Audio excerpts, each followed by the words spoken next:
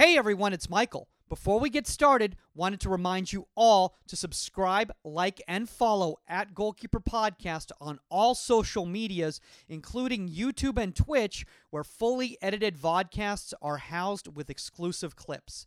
Remember, the more followers we get, the more we can give back to the goalkeeping community. Let's all keep paying that knowledge forward, and on with the show.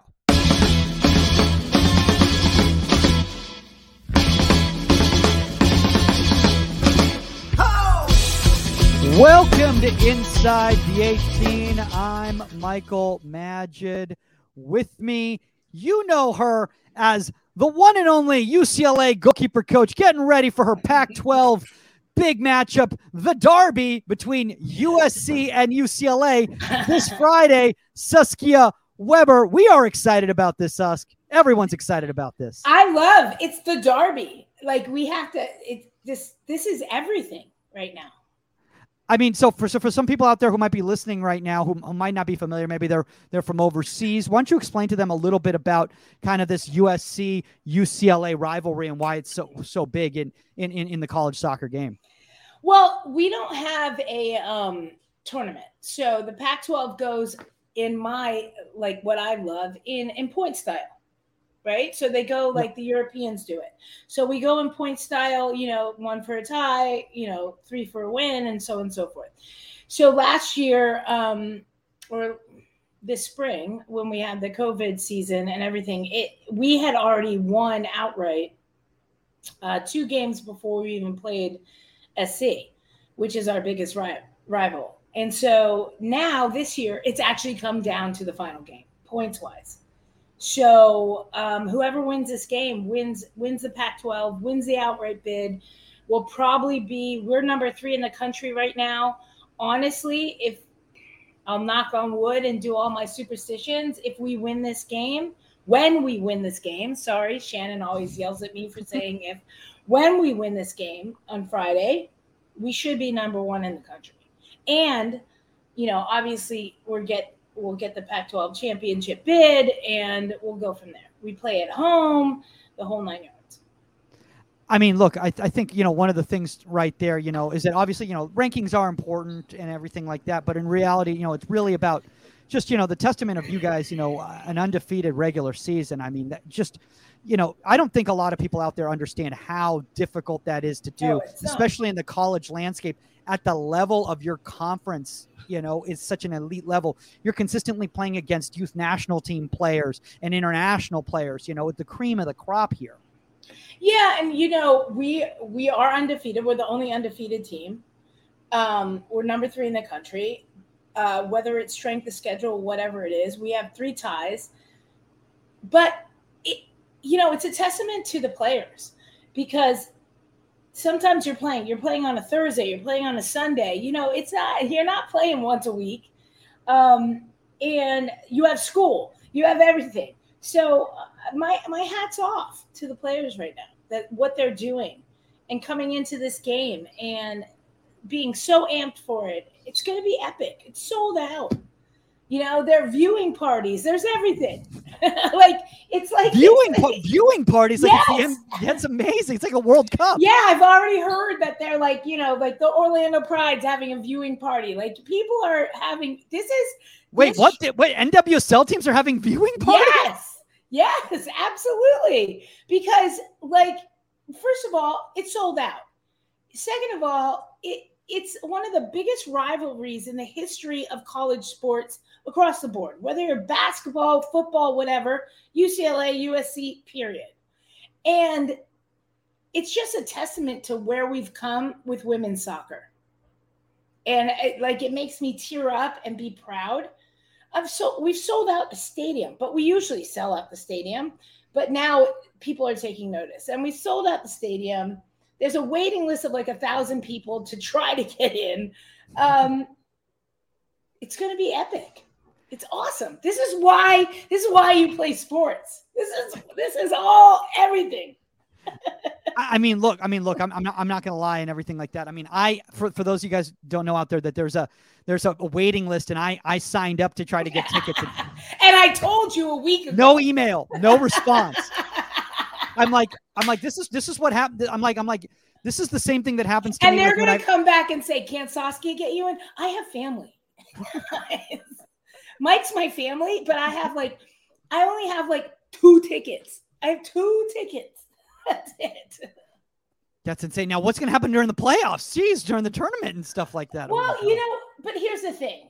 Like, look, we sold out against Stanford. We sell out everything. But the deal is, this is USC. And I wasn't on the team when they played in at USC in the big stadium, in the Coliseum. And I heard there were 30,000 people there. So we're not playing in the Coliseum, but we have sold out the stadium. And honestly, my excitement about this like rivals my excitement about the World Cup from a different perspective.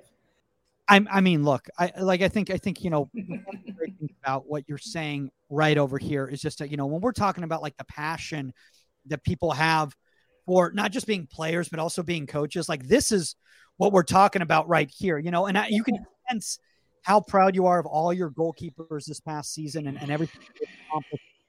Not just, the ones that have been consistently playing, but also the ones off the field, and as our guest panelist comes on in a second here, which is Chris Sharp from Colorado Rapids, who's just finishing up training because they're right now in the middle of their playoff preparations. They're right now the 3 seed in MLS in the Western Conference. So obviously really important things going on, but it's important that we start having these discussions, Saskia, with our goalkeepers as things start wrapping up, and kind of reflecting back on everything that's kind of happened, this past year. I had a conversation with my keepers before the Stanford game. I sat them down separately and I said, Lauren is only good as our union is good. Lauren is only like, when we get a shutout, we all get a shutout. So whether you're playing, whether you're not playing, whatever it is, we're a union. And when we got the shutout against Stanford, my first text was to the entire UCLA GK union was congratulations on the shutout, because it's all of us. I love the fact that you just said that right there, because it is that dynamic, because if it weren't for them pushing Lauren at training, them consistently improving, them giving her service, all those sorts of things, she wouldn't be sharp. She wouldn't be in the position, where she's at to be able to. And not only that, if Lauren either, gets hurt, or let's just say, you guys all decide, that you want somebody else to get. Mike, are you going to knock on wood right now? What are you doing to me? Okay. No. I didn't. Oh, geez, Louise. No, maybe I should. No, but you get what I'm saying. It's next person up, so it's like they all have to be prepared. And they all have to be prepared. And the bottom line is it's team. And I think that any player that comes into our life and what we do at UCLA that doesn't understand that if you're not on the starting team or if you're not the first player off the bench or something, that you don't matter is ridiculous. Like, everybody matters. And that's how I played for the US team. And so the fact that Amanda, Sam and Jane have created that environment is why I love coaching here, because that's true. It's true. Everybody is important. Everybody's accountable from the first player to the last player. And there are no first and last. Do you see what I'm saying? Exactly. I think if you look at the goals we've scored, it's the players coming off the bench, the game changers, which, by the way, was coined by not me, but I hated the word reserve.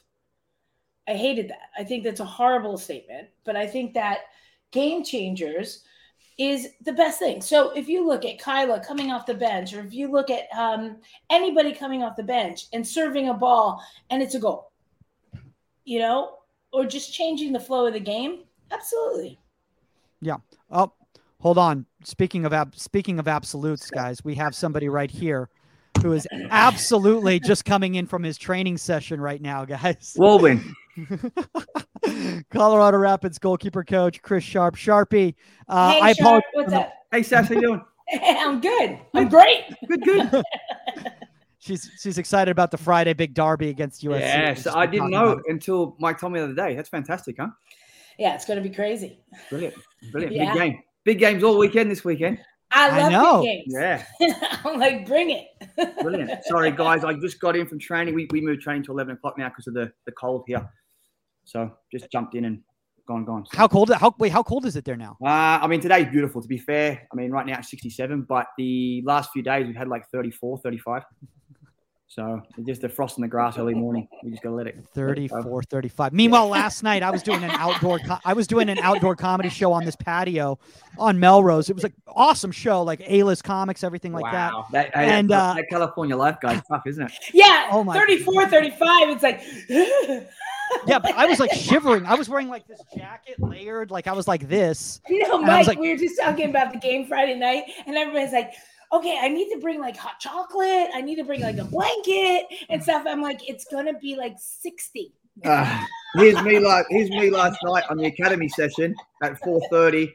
2 sweaters, a big parka, 2 pairs of sweatpants. Sun goes down, another jacket, another pair of sweatpants. Australian blood is not built for that. Oh my gosh, man. You look like you're in a biohazard suit just walking around the field. A Michelin man. Like this. Yeah, you're like trying to serve balls like this. I can't feel my arms. Yeah. No, good. This is why all the kids have to do the service, because you can't physically move your body. Oh man. Well, Sharpie, I know you're limited on time right now, obviously, because you guys have a big playoff push going on. First off, congratulations. Being right now your 3rd seed, in the Western Conference, it's a really difficult conference, as we all know. Just phenomenal accomplishment what you guys have been able to accomplish, this year with Colorado. So congrats on that, and obviously, much success going into the playoffs next week. Thank you. Yeah, it's been a good year, and hopefully the guys can kick on. And Seattle and SKC have kept us in the loop this week too with their results. So it's a big weekend for everybody, I think. Yeah. So one of the reasons why I wanted to do this topic with both you and Saskia right here is because neither one of you guys are ending your season next week. So you guys can be a little bit more open and honest about the situation, because no one can be like, well, wait a second, they're about to do this right now. So are they can't give away information or whatever.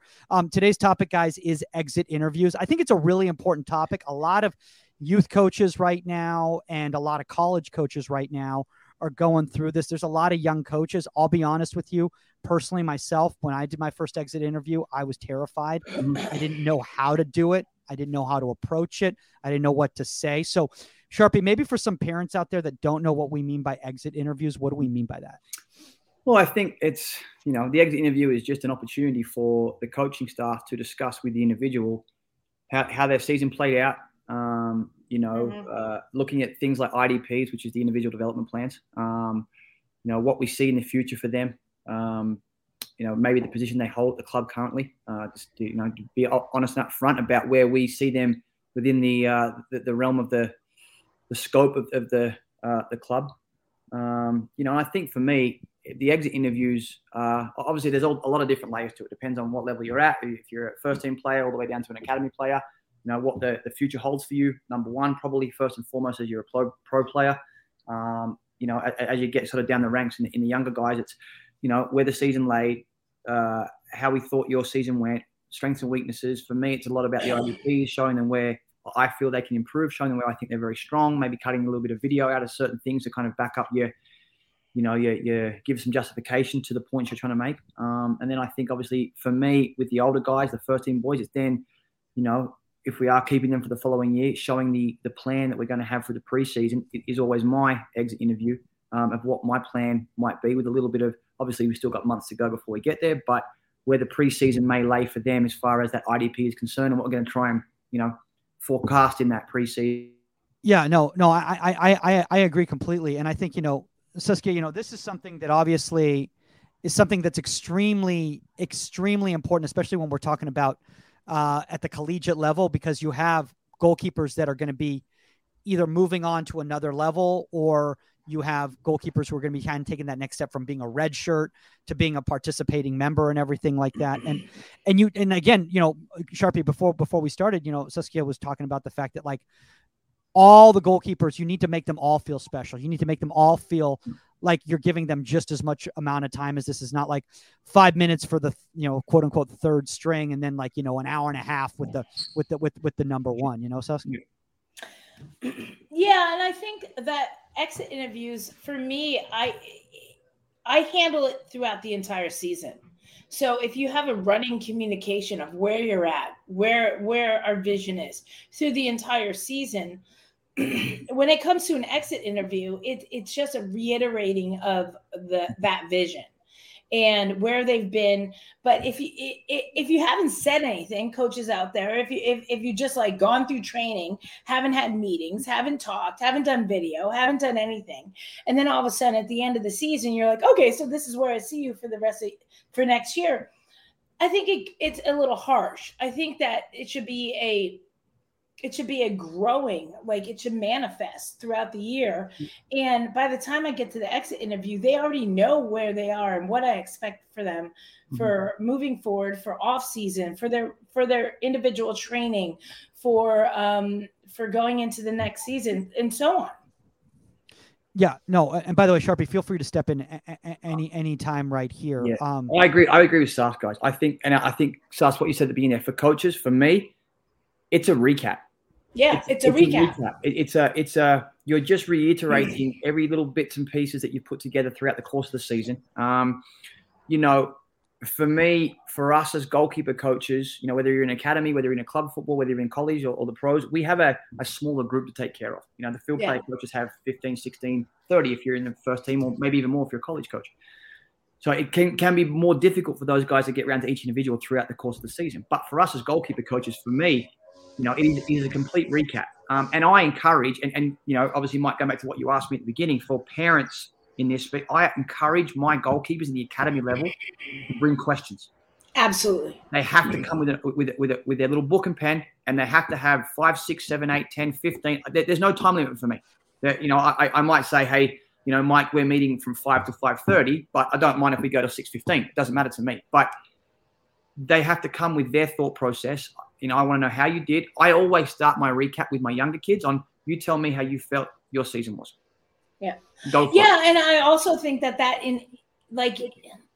instills in them to look at their video, to reassess their play, to watch what they can, and come to you with the questions like, because we all know that what we want out of goalkeepers is to self-coach, is to say, when I walk up and say, what happened in the situation, for you to give me the answer instead of me giving you the answer. Yeah. So even with these meetings, coming and saying, you know what, I'm still struggling on crosses because of this, because of that, because I'm letting the player draw me to the near post and not holding that first step or whatever it is. But you want them to come to you with the questions and kind of the answers to move forward. But it is just a recap. Yeah. Absolutely. One thing I want to bring up about that is like, when I first did my, first exit interviews at the youth club level, at least, which is a little bit different than obviously at the collegiate level, is I recognized that if they weren't on the same page as me, there was a disconnect, and this is a problem.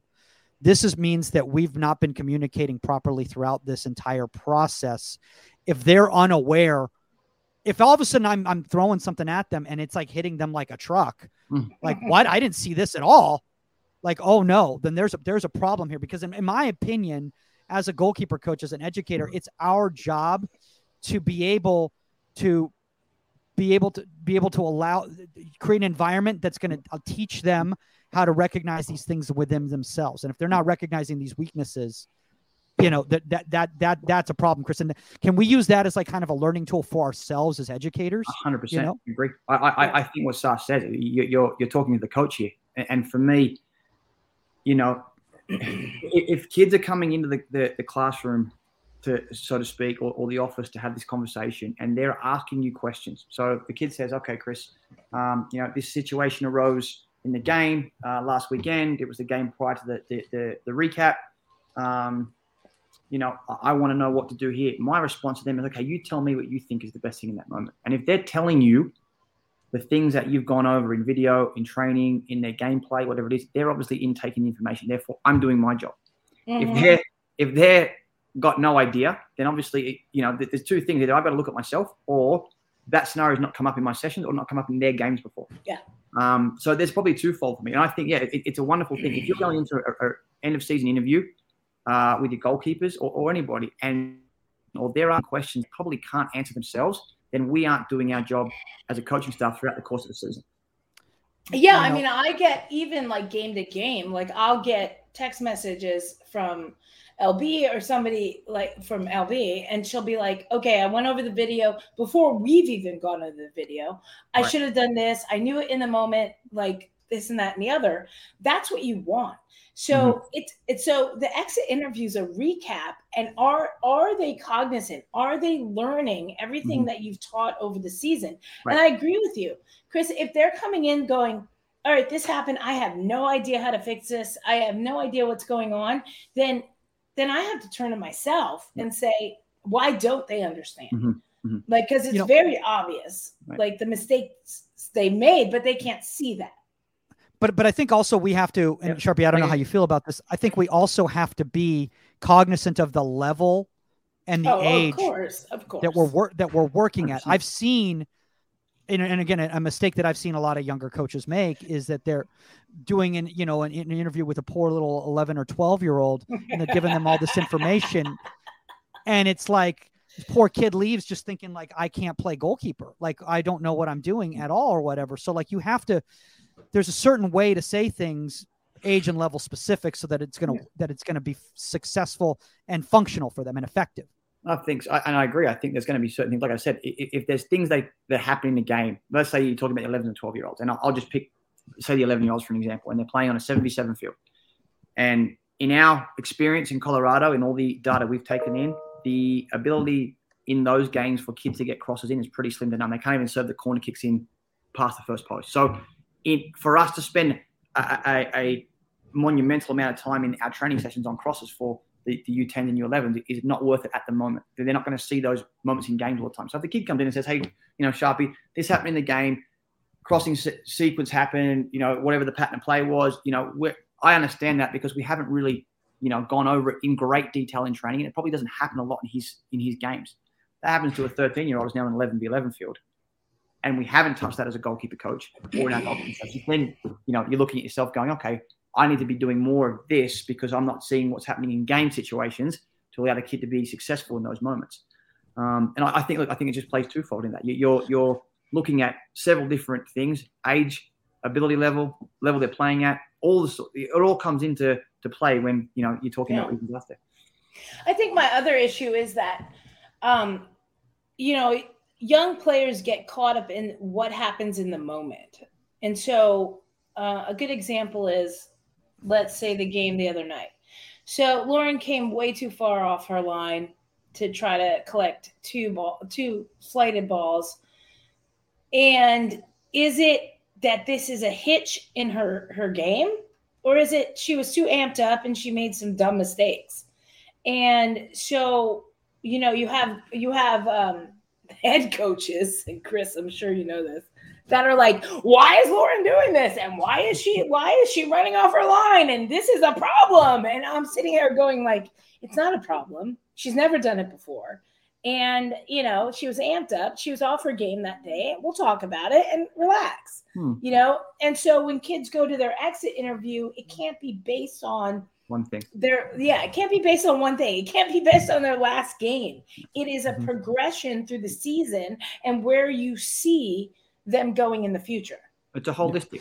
I think to add on to what Sarah just said there, for me, my DA boys, and not so much for the first team guys because they're obviously seasoned pros, but for the DA boys, we do our IDPs at the end of the year. So I give them their IDPs. They're blank IDPs. They have everything in it from, physical, tactical, mental, all that. And I have them. There's a section for them to fill out.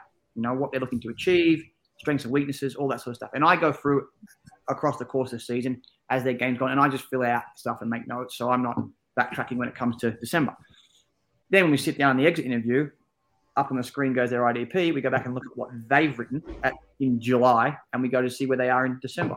So is there? We're not talking about, like you said, that's just one thing. He hasn't come flying out off the goal line to clear the ball and miss the ball, and that's the one thing in the whole season we're talking about.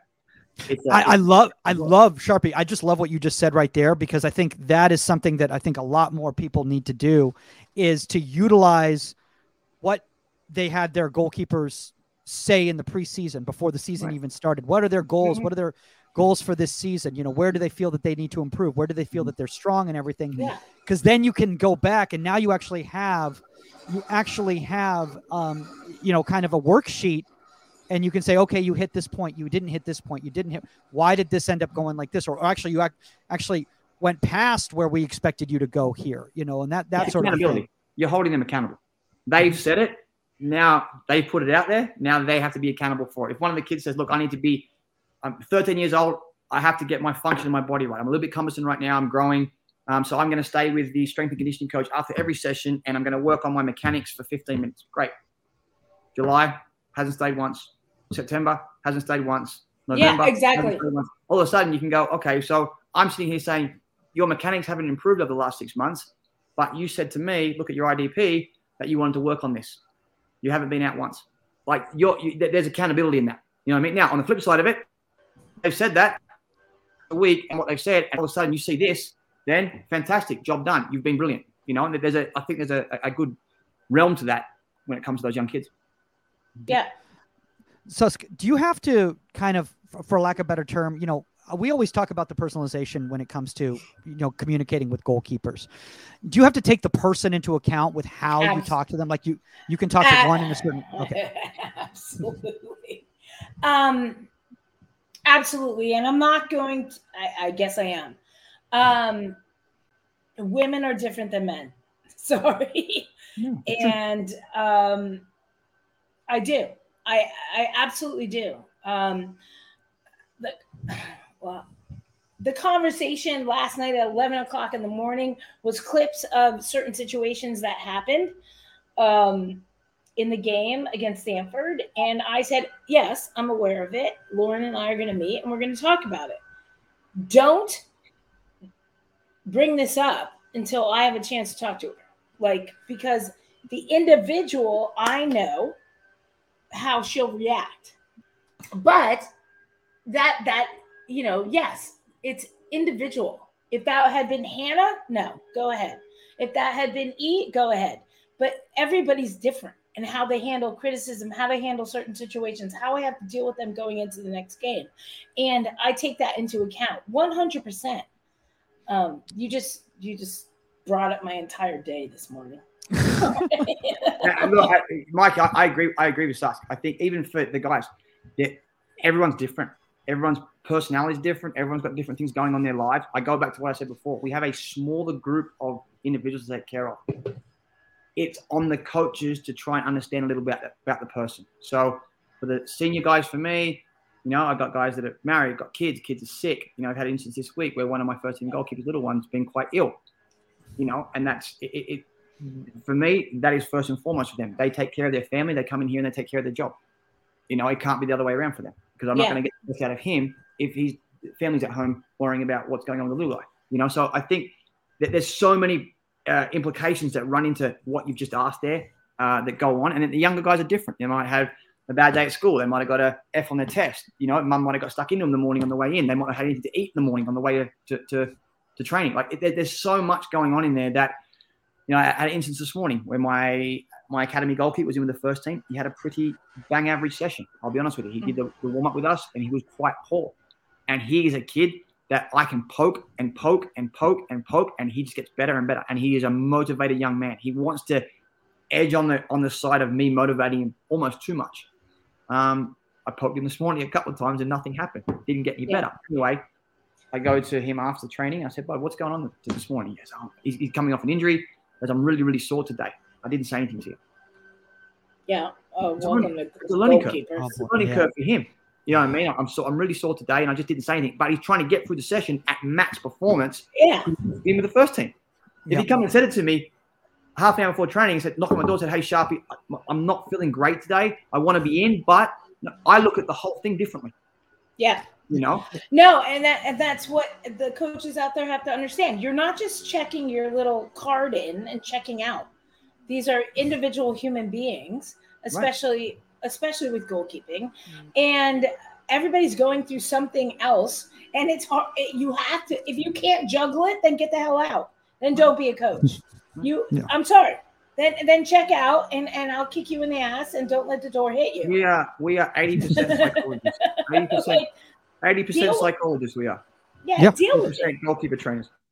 By the way, Sharpie, I just want to say, speaking of little ones, you look like the most well-rested person with a little one I've ever seen in my life, man. I have a wonderful wife. Don't get me wrong. Two things. I have a wonderful wife, and I have a little guy that sleeps 10 hours and not wake up once. Oh my God, you're blessed. I'm blessed, but something's going to bite me in the backside in 12 months' time. I can see it. He's going to be like his dad. He's going to be like terrible twos or terrible whatever. You're going to be like, oh my God, what happens to that kid? That's such 10 hours a day. We have been blessed with a saint of a child. He is adorable, but Mum and I both know that in 12 months' time, if he's got dad's genes in him, we're in a bit of trouble. So, oh man, I mean, I thought I was like maybe he's got a really good filter going on right now. I don't know, mate. There's no filter. This is what you see is what you get. Trust me. I don't know, but I just saw Yes Saskia really quick pop up on the screen. I'm not sure what. Andreas put Yes Saskia, and I was like, I'm not sure what that was regarding a comment earlier, or was that regarding about the terrible twos type situation going on. Speaking of exit interviews, geez Louise, man. Oh man. I do want to ask this though, Sharpie, because one of the things that I think is a problem a lot of times with the exit interviews is that people don't talk to the coaches first. We don't all discuss, like especially in a club setting, they'll just say, go talk to the goalkeepers, club season's over, DA season's over, go talk to the goalkeepers. But then you don't get any feedback from the head coaches of these teams first. And then you just go and talk to these goalkeepers. And then they'll say something like, especially if you're dealing with an adolescent where they might, have a little bit of an attitude or whatever, and say, yeah, but coach told me, then you start getting the excuses. Right. Coach told me I was supposed to do this. That's why I kept doing this. And that's, we were playing like this or whatever. Well, like that's also on the goalkeeper coach's part. Like don't be an island. You need to be talking to these coaches throughout the season so you don't end up in a situation like that. Right. At the club level, and, for me, in my role, our head coach in the first team relies a lot on what I say about the goalkeepers for the choice of selection, which is wonderful. It's wonderful for me and it's wonderful for the boys. But I think too, when you're in that situation where we're not always got eyes on, if you're a club team, you're not always got eyes on the goalkeepers on the weekend. There is match evaluations that people are filling out. So we, for example, at the youth club level, we have match evaluations that we ask the head coaches to fill out of the goalkeepers. It's not very long. It takes them 7-8 minutes. After every game, we've got 15, 16 bullet points, 1 to 5. It just gives us a little bit of a feel about how they were on the weekend, and then any comments at the bottom. And we're talking about 400-500 goalkeepers here across the course of 5 different regions, and it's very hard for all of our goalkeeper staff to keep up with that all the time. But it just gives us a little bit of context to what you just said. You struggling with the starting positions in the run of play, struggling to understand how we're trying to play out. Struggling to understand when to skip the first line, whatever it looks like in that scenario. And then we can also then go to the coach and say, okay, so the nights that we have the goalkeepers, we have them on Tuesdays and Wednesdays, and they're with you on the Thursday. Are you working on the build out on Tuesday and Wednesdays when the goalkeepers aren't with you for the full time? Would it be better to do that on the Thursday so they are understanding what you guys are asking of them within the team structure? And just trying to find ways to kind of piece the things together, because it's not easy, and obviously you guys know this as well, in being in Cali, where goalkeepers in one location, team coach in another location, and you're trying to kind of piece things together for the kids and make it the best possible scenario for them. So that's sort of stuff that we have to be cognizant of as well as coaches, to make sure that we are understanding what the staff is asking of the goalkeepers, as well as what the goalkeeper coach is asking the goalkeepers, and trying to marry it together just a little bit to make sure that we are giving the kids the best opportunity to develop from those standpoints. But understanding what the team coaches are asking is also massive as well. So Sharpie, should the coaches, and Saskia, I'd love to hear your opinion on this as well too. Should you have an entire discussion with the coaching staff before you approach any of these goalkeepers at the end of a season? Are you asking me? Yeah, I'm asking either one of you guys, but yes, that's what we ask you. I will tell you hands down that I always talk to Amanda and Sam and Jane and stuff like that about the goalkeepers before I sit down, and I don't sit down alone with them. Our closing meetings are with at the least my head coach, at the least Amanda, Sam, and Jane. It's all of us. It's never just myself. And it's something that we have already met with and talked about and discussed about their future, about how we see the season has gone and everything. And we all talk. And then if they want to have a separate meeting or another follow-up with me alone, then I'm open to that. But my staff is incredibly invested, 100%. Sharpie, same thing on your end? Yep, I think for me, in my situation, so it's for the first team, it's the goalkeeper, the general manager, the head coach, and myself, always in the same room. And then after, right after the meeting, we'll come down, just goalkeeper and myself, and we'll go through the IDP plan. We'll go through what the expectations are coming into preseason. I will be working with the strength and conditioning coach about what their off-season program looks like. Kind of give them a little bit of background on that. And then by that time, I will already have something drafted for preseason that will look like what we're going to try to achieve for that individual goalkeeper. And it won't be the finished product because obviously we've got a month and a half or 4 weeks, whatever it is, before we get to that point. And I'll, play with it and adjust it and tweak it. But that, and gives them a chance in a little bit of a secure environment to ask any questions that they want to ask the goalkeeping side of it without kind of going into it with the GM and the head coach as well. We're just for goalkeeping purposes. No, and I agree. And I forgot to bring up the strength and conditioning and outside programs, but yes. Yeah, and all that. But I think to answer your question in more general terms too, Mike, it's if you're a goalkeeper coach of a club team that has 120 goalkeepers and you see these 120 goalkeepers across the course of five nights, it is so hard to go to every single team coach and ask them the individual stuff about the goalkeepers. So for me, sometimes, obviously in the last 2 years, our goalkeeper staff has been doing stuff virtual.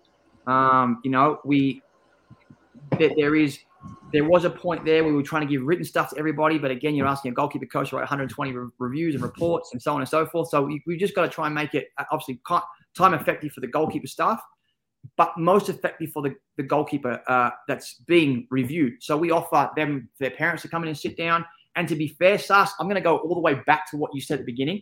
When we have our end of season interviews with our youth club goalkeepers, not our development academy goalkeepers, with our youth club goalkeepers, it is mum and goalkeeper, dad and goalkeeper, mum and dad and goalkeeper, and we are just reviewing. Oh yes, absolutely. We are reviewing with the parents. We are reviewing with the parents. It is the kids should already know how we feel about them, where they stand, what they are. We are actually talking directly to the mum and dad. Yes. To fill them in on any miscommunication or any blanks that might have been between goalkeeper and family. And that's absolutely. And so when I was coaching for Bulls and stuff, yes, like I'm sitting here thinking like UCLA and so on. Yeah, and I was trying to fill out the whole. But when I was coaching club, this is a meeting that was between me and the mom and dad, the kid, the player, and the head coach. That's it. Like, and the mom and dad have to be there. The mom and dad are a part of this because this goes into. Little Tommy or little Jane, she's showing up late or she's tired or like she wants to be a field player and a goalkeeper. There's so many other things that go into that conversation. Yeah. And I think you're just nipping things in the bud prior to them actually happening. It's basically what it's doing. Yeah. Yeah. I mean, one thing that, kind of, I want to know, kind of in regards to this is that, and you just brought up a really good point right there, both of you right there, and Sharpie is that simple thing is that like, the field player, the goalkeeper, if that's just one example right there. But if you have a goalkeeper that has a certain goals and mission, that is different than what you want from them, you need to listen to them. And you can't just try to do what you want for that goalkeeper. You've got to put together, you've got to listen to them and communicate, because I can't tell you how many times I've seen at the youth level, head coaches tell me, well, we just want him to be a goalkeeper. We just want her to be a goalkeeper or whatever, and again, that's just one example. And then, what are you supposed to say? Well, they just want you to be a goalkeeper. That's not the way you approach it. First off, kids should be able to explore anything they want, so is that something that, like, when after you have an exit interview and you listen out to the goalkeeper, you know, you kind of go back to the team and say, like, hey, just want to let you know, this are their thoughts, and you need to be aware of this. I think too, in our club system, we've also structured it so, like, that kind of misconception, it can't be really misconstrued. So, for example, and I'm talking about the club level goalkeepers here, our 2 top levels, our Select and Burgundy levels, those kids are full-time goalkeepers. If you want to play at that level, you're a full-time goalkeeper. You're not a part-time goalkeeper. Anything below that, if you want to play a part-time on the field and part-time in goal, you're only going to be judged on goalkeeping as a 3rd level and below, because you're going to be taking time away from the kids at the top end that want to be just pure goalkeepers. So I think there's a structure. We have a structure in the club already that's kind of nipping that in the bud early. But when you sit in an exit interview and little Johnny, who's on the top team and really good goalkeeper, goes, you know what? I talked to mum and dad. I want to be a bit of a field player as well. Then they have to understand that that's okay. If they want to be a full-time field player and they're good enough to be on a top team, go and do it. But you won't be a part-time goalkeeper taking time away from somebody else and be a part-time field player on one of the top teams. We're trying to develop those goalkeepers as well. So there's a bit of a process in there, period. But yes, to answer your question wholeheartedly, you have to listen to them. It's the same way at the Development Academy. We're trying to put goalkeepers in the stadium. That's the bottom line. And there is pressure. There is pressure on these kids. Doesn't matter if they're 13, 14, 15, 17. Because everybody wants their position. There's 2 kids per age group, and everybody in Colorado wants to be that kid in that team. So yeah, and you know, with club, not on the level of pro club and stuff like that, but on club here, like, you're looking at kids that just want to be on the team. Yeah. So all of a sudden, like, little Susie or little Johnny is like, yeah, I'm not quite making it as a field player. I'll be a goalkeeper because I'm a good athlete. So, and then all of a sudden I'm on a Friday doing like my open goalkeeper session when I was coaching club, and little Johnny comes running over saying, hey, my coach told me to come over and get some goalkeeper coaching. And I'm sitting here actually legitimately like in a transition. Let's say it's taken 4 weeks to do like progressive diving or breakaways. And all of a sudden little Johnny's running over, little Anne's running over saying, hey, you know, my coach told me to come over because I'm a part-time goalkeeper. It doesn't work that way, coaches out there. It doesn't.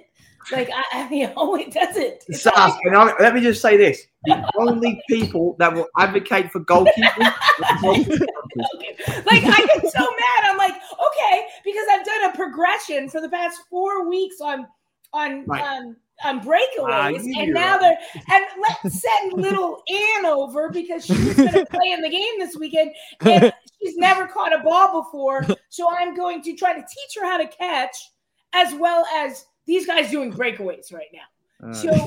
Are you kidding me? Hey, Mike, I think Saska's had some day so far. What are we? You guys are 45 and Saska's having a day. Oh, man. I'm like, wound up. That's why I left club. I was like, yeah. No, I think there's protocols. If there's protocols in place, guys, if there's boundaries and direction for that sort of stuff, then I think it's great. And I have to remind my staff that, you know, that stuff, we've created documents and all sorts of things to go out to team coaches, playing time, goalkeeper rotation, goalkeeper training, all that stuff has to go through our goalkeeper staff prior to it being okayed by the team coach as well. Because they say, look, little Saskia wants to be a goalkeeper all of a sudden. Little Saskia, I love it. Come on, Saskia. You got to start season. We got to start catching a volley first. Exactly. But what are you supposed to do as the coach of 120 kids in a club thing going, I have a regiment, I've done this, and now all of a sudden randomly, because you're not in conversation with other coaches, are sending me little Saskia to say, hey, how do I catch a ball, when I'm well beyond that with our goalkeepers. And you're killing the other kids too. It's hurting the other kids' progression. Yeah. Absolutely. By the way, this just came through right here from Craig Alston. Still upset Saskia beat us a few weeks ago.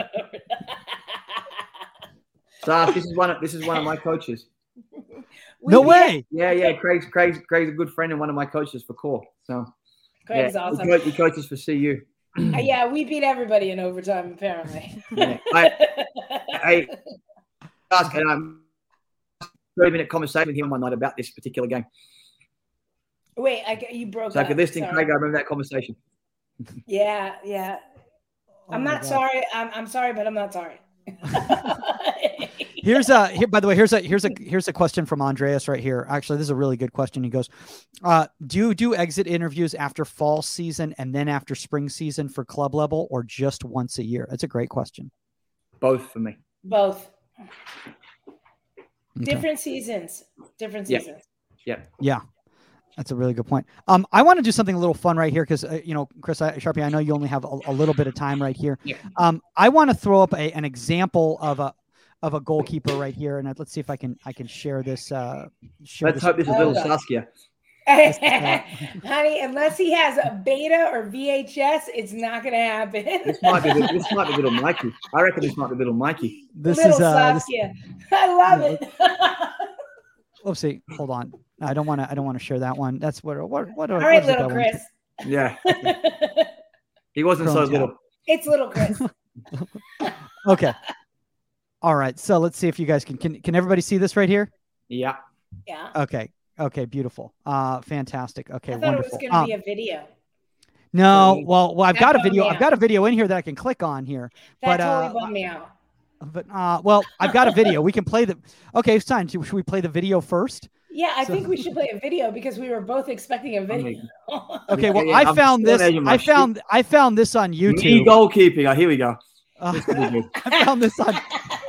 Let's see if we can get this thing to open. This is from 1972. Oh, yeah, it's little Chris. This might be little Mikey. Oh no. Is it little Mikey? On. Yeah. It is little Mikey, but Don't I have to play a stupid ad. Here we go. This is little Mikey. This is back in the day. Mikey likes right it. Here. Let's see it. Look how dark it is. Oh man, video was I can't so see bad it, Mikey. then. I can't see it.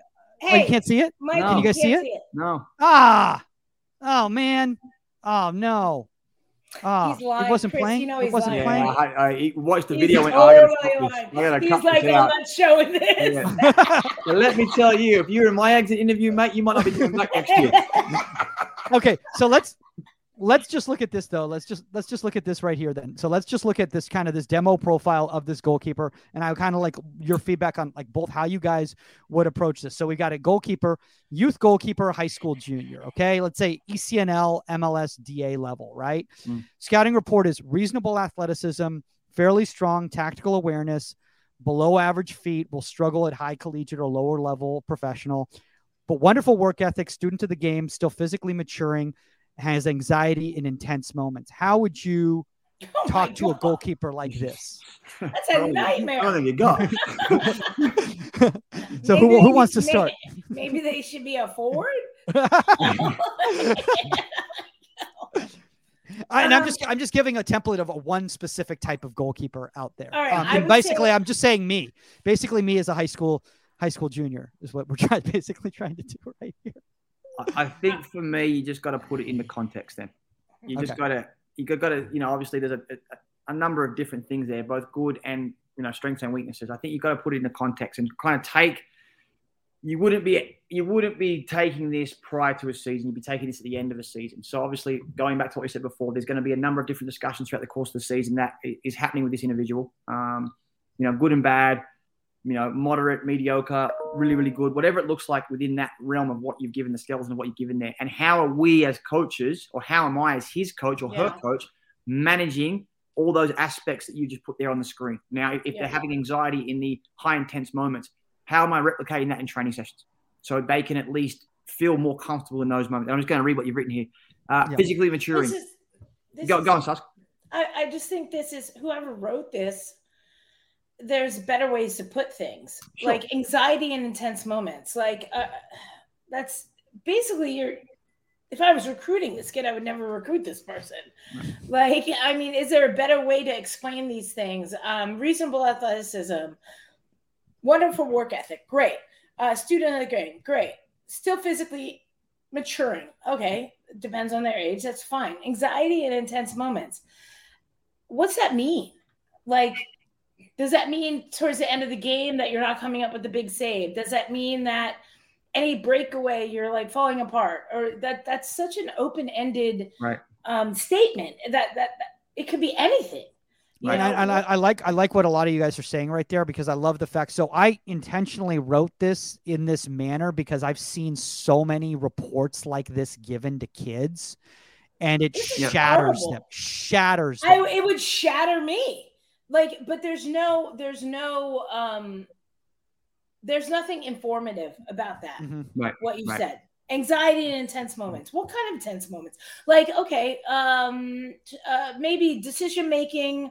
You could change that into decision making coming on crosses, right? Or decision making coming out for through balls. Right. So that's different. That's more specific. Anxiety and intense moments means you're falling apart when anything happens. Mike, can I share my screen? Can I share my screen? Hang on, absolutely. I don't know. Let me see if I can get this. Hang on a second. Yeah.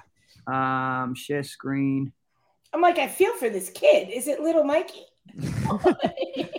I'm not gonna lie. I definitely got reports like that when I was a kid, but I've seen so many things like that, and I think it's just because a lot of young coaches aren't taught how to, or I'll be honest with you, a lot of them are lazy and they'll rush something to get it to 120 kids at the club. Right. And they're not thinking about. Look, I get that. When I first started here with UCLA, and I had to do evaluations for camps and stuff. I still am specific. Like, I'm still not anxiety and intense moment. Like, I have like 30 evaluations to do. I will still say, maybe a little trepidatious coming for through balls. Yep. And then I'll say how to work on it. Like decision making. But I wouldn't just like throw a kid under the bus. No. Can you guys see this? Absolutely. Yeah, I can. Okay. Yeah, we can. This is just an example of one of, like, it's a blank PDP for me. So play development plan, we call it, instead of IDP. But this is something what it looks like for me. So, obviously the player, the season of the fall 2020, the player, the report date, the evaluator was obviously myself. So go through the technical, tactical, physical. And I've picked out just a bunch of the stuff in here, but the date would go in here when we reviewed, and I would do a mid-year one as well. So I do the initial, beginning of the season, middle of the year, and then the summary or year end at the end of it. And we go through here, and I just click on this. You can see in this bar up here, it's just a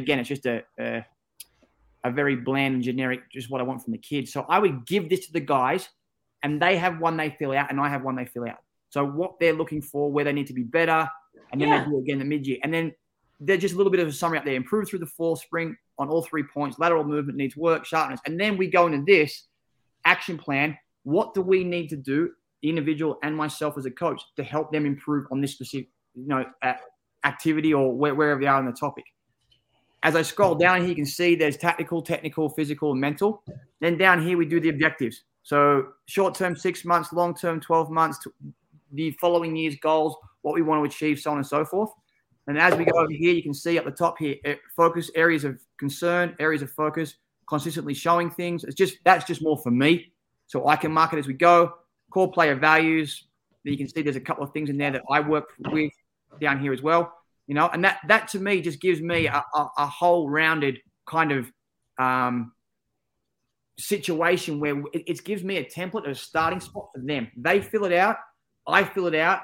We screen share at their beginning of the season meeting, and we see where I think they are and where they feel they are. And then we kind of go from there and all the way through. Yeah, I agree. And by the way, email that to me. Okay. I like that one. No, I like that one. I have so many, and I like that one. I have some stupid one with a wheel that I can't stand. But I think also, something that needs to be brought up right here is that I used to think, oh, well, I'm just writing this for me, or for me to share with the coaching staff. I'm not going to show it to this person, so it's okay. But the way that you write something, if you write it that way, that's the energy that you're going to bring to it, even if you're not presenting that information to that person. So if you write something like, struggles with their feet would not be able to play at this level, blah, blah, blah, you're going to come into that meeting with that mindset about this kid. Well, and you have to remember that the kids are very, they take things at face value. So if you say that, they'll fall apart. So you actually, unfortunately, you can do that, in my opinion, with older goalkeepers. I can say Lauren's struggling with her feet, and then we can have a conversation about it. But if I say that to a 12-year-old, they're going to fall apart. Yeah. So you have to be more specific at a younger age than you do at an older age. Right. You can be general at an older age because you'll have a conversation about it and they'll get it. But at a younger age, it's got to be specific. It's got to be, trouble with first touch and then clearing the ball, this is how we work on it. Like you kind of have to coddle that, else you're going to destroy a player. Yeah. I think the check for understanding in that moment is also massively important. So if you're writing struggling with distribution, very bland, very generic. Okay. Right. And then I might say to you, hey, Mike, when I say this, what do I mean? Do you understand why I'm saying this? Yes. Right. So I'm struggling with my first touch to put it in a position where I can play the next pass, or I'm finding it difficult to play it into the next person to give them a chance or the best chance to play the following person from that. That then now I'm going, okay, as a coach, he's listening and understanding what I'm asking of him, and he knows where he's struggling or she's struggling. And I think that for me is a huge piece. Obviously, the more general it can be, but the concept for them will be already implanted in their head because they've been through it so many times before. With a younger kid, you've got to really check for understanding, cuddle them into the answer almost, so they understand what they're actually saying and not just repeating it and going, great, I've forgotten about it, now it's done. Yeah, that's such a great point on that, in regards to that. If you have a young goalkeeper and they're just repeating to you, the checking for understanding is so massive, Sharpie. And I'm so glad. Is it getting into them? Do they understand, or are they just spitting it back to you? Yeah. And there's a big thing now, and it's funny you say this. Last night I had my 2 DA groups last night, and we did a cutback drill that was very same drill for young kids, and it was very outside their realm. Like I knew it was going to be too difficult for them because I'm asking too much of their decision making too early. But I wanted to do it because I think that when it gets a little bit closer to goal, the decision making will come a little bit quicker. And I put him in a tough situation. But in the course of the drill, I was the one serving the ball in, the second ball in, and one of the kids would make a mistake or whatever it was, and I'd be like, to the young kid, Mono, you tell me. Oh, I did this, and this. Brilliant. Job done. I don't have to say anything else. Fantastic. Well done. Good boy. Now, he might have had a poor rep, but his understanding when I checked for it was fantastic. Yes. So for me, there's a winner. That's a winning situation right there. Not the fact that the execution was poor means nothing to me at 11 years old. The fact that he understood exactly what went wrong. Exactly. Brilliant. Yeah. Exactly. And that's what I say all the time is I walk up and I say, all right, I know you did something wrong. What? Talk to me. What are you seeing? What happened? Mm-hmm. And if you can give that back to me, excellent. I don't care about what happened. Yeah. And I say that all the time. I don't care. I don't care about this. I care about what you're learning from it. Yeah. What have you taken from it? I have one last question kind of as we wrap up, because I know both of you guys have to get going now. But one thing we haven't discussed is a player that you and the staff, you've talked to the staff and they've decided that they want to move on from. Obviously, this is a very difficult conversation. Is this something you bring up in an exit interview, or is this something that is brought up in a different conversation after the exit interview later on? Sharpie, I know obviously you in a professional environment is a little bit different than a collegiate environment, but for me, the way I've run with it for the last 10 years is honesty. Number one, honesty. And I think that if you know the person is going to be let go, whatever level or whatever it is, you structure the interview, the exit interview, to make sure that the information that you are portraying to the goalkeeper, however old, however experienced they are, that they are going to receive it in the best possible way. Yeah. And, I'm dealing with kids that are underclassmen going into grad school, still have a year to play because of COVID, and how to help them and where I see their future. Right. And you have to, it's not just, hey, thanks, see ya, don't let the door kick you in the ass. It's what do we have to do? Right. Like some of my players are incredible coaches. Will they go on to play pro? No, but can they go on to coach? Right. Absolutely. Is that what they want to do? Then you have to have those conversations. Like, this is what I'm talking about. This isn't like a hardcore interview. This is emotion involved. Yeah. Yeah. And you have to be invested in that. You have to think about where the person is going. So younger or more experienced, it doesn't matter. What is next for them? Can I, as their coach, help them move on and achieve what they need to be achieving to help them progress further? So take an MLS goalkeeper, for example. So, it's happened a lot in my 10 years here where, younger goalkeepers come through, you let a third choice goalkeeper go, whatever it is, or, you might have to trade a goalkeeper because someone's interested in that goalkeeper. You have to move them on, but their family's instilled in Colorado. There's so many different scenarios, but you have to be mindful of the setting in which you are asking them to enter to make sure that the information they are receiving is well received, but then also offer the opportunity to help them, move them on. I mean, so many goalkeepers I've moved on to other clubs that were good fits for other clubs, or we had younger goalkeepers coming through the system here that we want to give a chance to. But I have to make sure my due diligence, like Sarah said, it's not that, okay, thanks, everything's done. I've invested 4 or 5 years of my time into that human being as well. Yeah, absolutely. So therefore, I want them to succeed. Therefore, I have to make sure that what's next for them, I have a big part to play in that as well. Absolutely. And what's next for them might just not what's up, Jamie and Kim?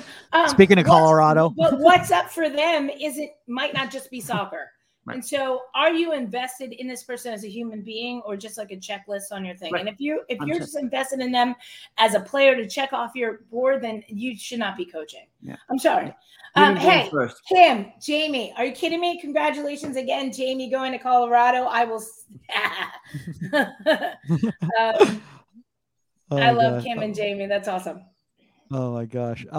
Well, I do want to say this last thing, before we let Sharpie plug it up and get out to the youth sessions right there, is that I think the number one thing to wrap it all up that everybody out there needs to understand, parents, coaches, players, is that these exit interviews are for the goalkeeper. They're not for you. They're not for the other coaches. They're not for the parents. They're for the goalkeeper. If you go in with that mindset that this whole idea, the whole reason we're doing this is to make this person a better goalkeeper or a better person, whatever it is that their goals are in life, then you're going to be successful with these interviews, in my 100%. Opinion. 100%. Yeah. Agree. And I think every scenario is different. Every human being is different. Every level that, talk about the pros or the college kids or the youth level kids or DA kids or camps or whatever it is. There's so many settings and scenarios that are very, very different. You have to have a feel for A, the human being that you're talking to, and B, the scenario that you're asking them to come. Yeah, if you're just checking off boxes like that thing you sent us, and you're just like maybe giving a different adjective or something, or verb, sending it out to multiple kids, then that's not okay. That's not enough. Yeah. It's not enough. Absolutely. Well, guys, thanks obviously for Sharpie for taking the time. I know you guys are really, really busy. I'm really busy. Well, you guys are both really, really busy. Massive match on Friday. Massive match, and obviously, I mean, LAFC is trying to make the playoffs, so they're going to be bringing everything they can, against you guys next week. That's the last regular season game before the playoffs, right, Sharp? Yep, great decision day, last day. Wow. Yep. Wow, man. Big day. A lot of teams playing for a lot of different things. Well, Sharp, you've got to watch our game tomorrow. What time's kickoff? It's 8 p.m. At your time? Yeah. Okay, so I'll be about sleeping with my little guy. Yeah, exactly. My parents are like, seriously? My parents are like, seriously? I'm like, I can't do anything about it. Right. It's on Pac-12. Is it on Pac-12 or ESPN? Pac-12? Pac-12. Sweet. Pac-12. Well, Sharpie, if anybody wants to connect with you out there, I know you're really great on social media with connecting with people. There's probably going to be a lot of people who have more questions about this. Where's the best place to connect? You can do us Instagram @CallGoalkeeper. Or you can just do C_sharp01 on Instagram. Last time we did this, guys, DMs flew in, please. And I'll try to get back to everybody within the first couple of days. But you got questions for me, just throw them out there. I'm always happy to answer them, especially when it comes to goalkeeping. So. Yeah. And if you want to reach out to Saskia Weber, wait till after Friday at 8 o'clock. Thank you. Don't bugger it today. Today is not a good day, guys. Yeah, it's not today or tomorrow. Do not. But after Friday, well, maybe Sunday. You gotta let me recover from when's the tournament announcement? When do they do the Sunday? Right, Sunday they do the announcements. Monday they're doing the announcement. Cool. On Monday they do the announcements. Okay. Yeah, so Saskia _Weber, wait till the weekend, guys, for that. If you have a guest suggestion or a topic suggestion, contact at insidethe18media.com or at Goalkeeper Podcast on all social media platforms. If you want to reach out to me, michaelmagidcomedy.com. It's got all my touring schedule, or reach out to me at Michael Magid on all social medias. I will be at the Madhouse Comedy Club next Wednesday at 8:00, November 10th, if you guys would like to check it out. Yeah, you too, Sash. Good luck tomorrow night. Thank you. You too. Good luck. Thank you very much. Cheers, guys. All right, guys. That's all the time on Inside the 18. We're out, guys. Later.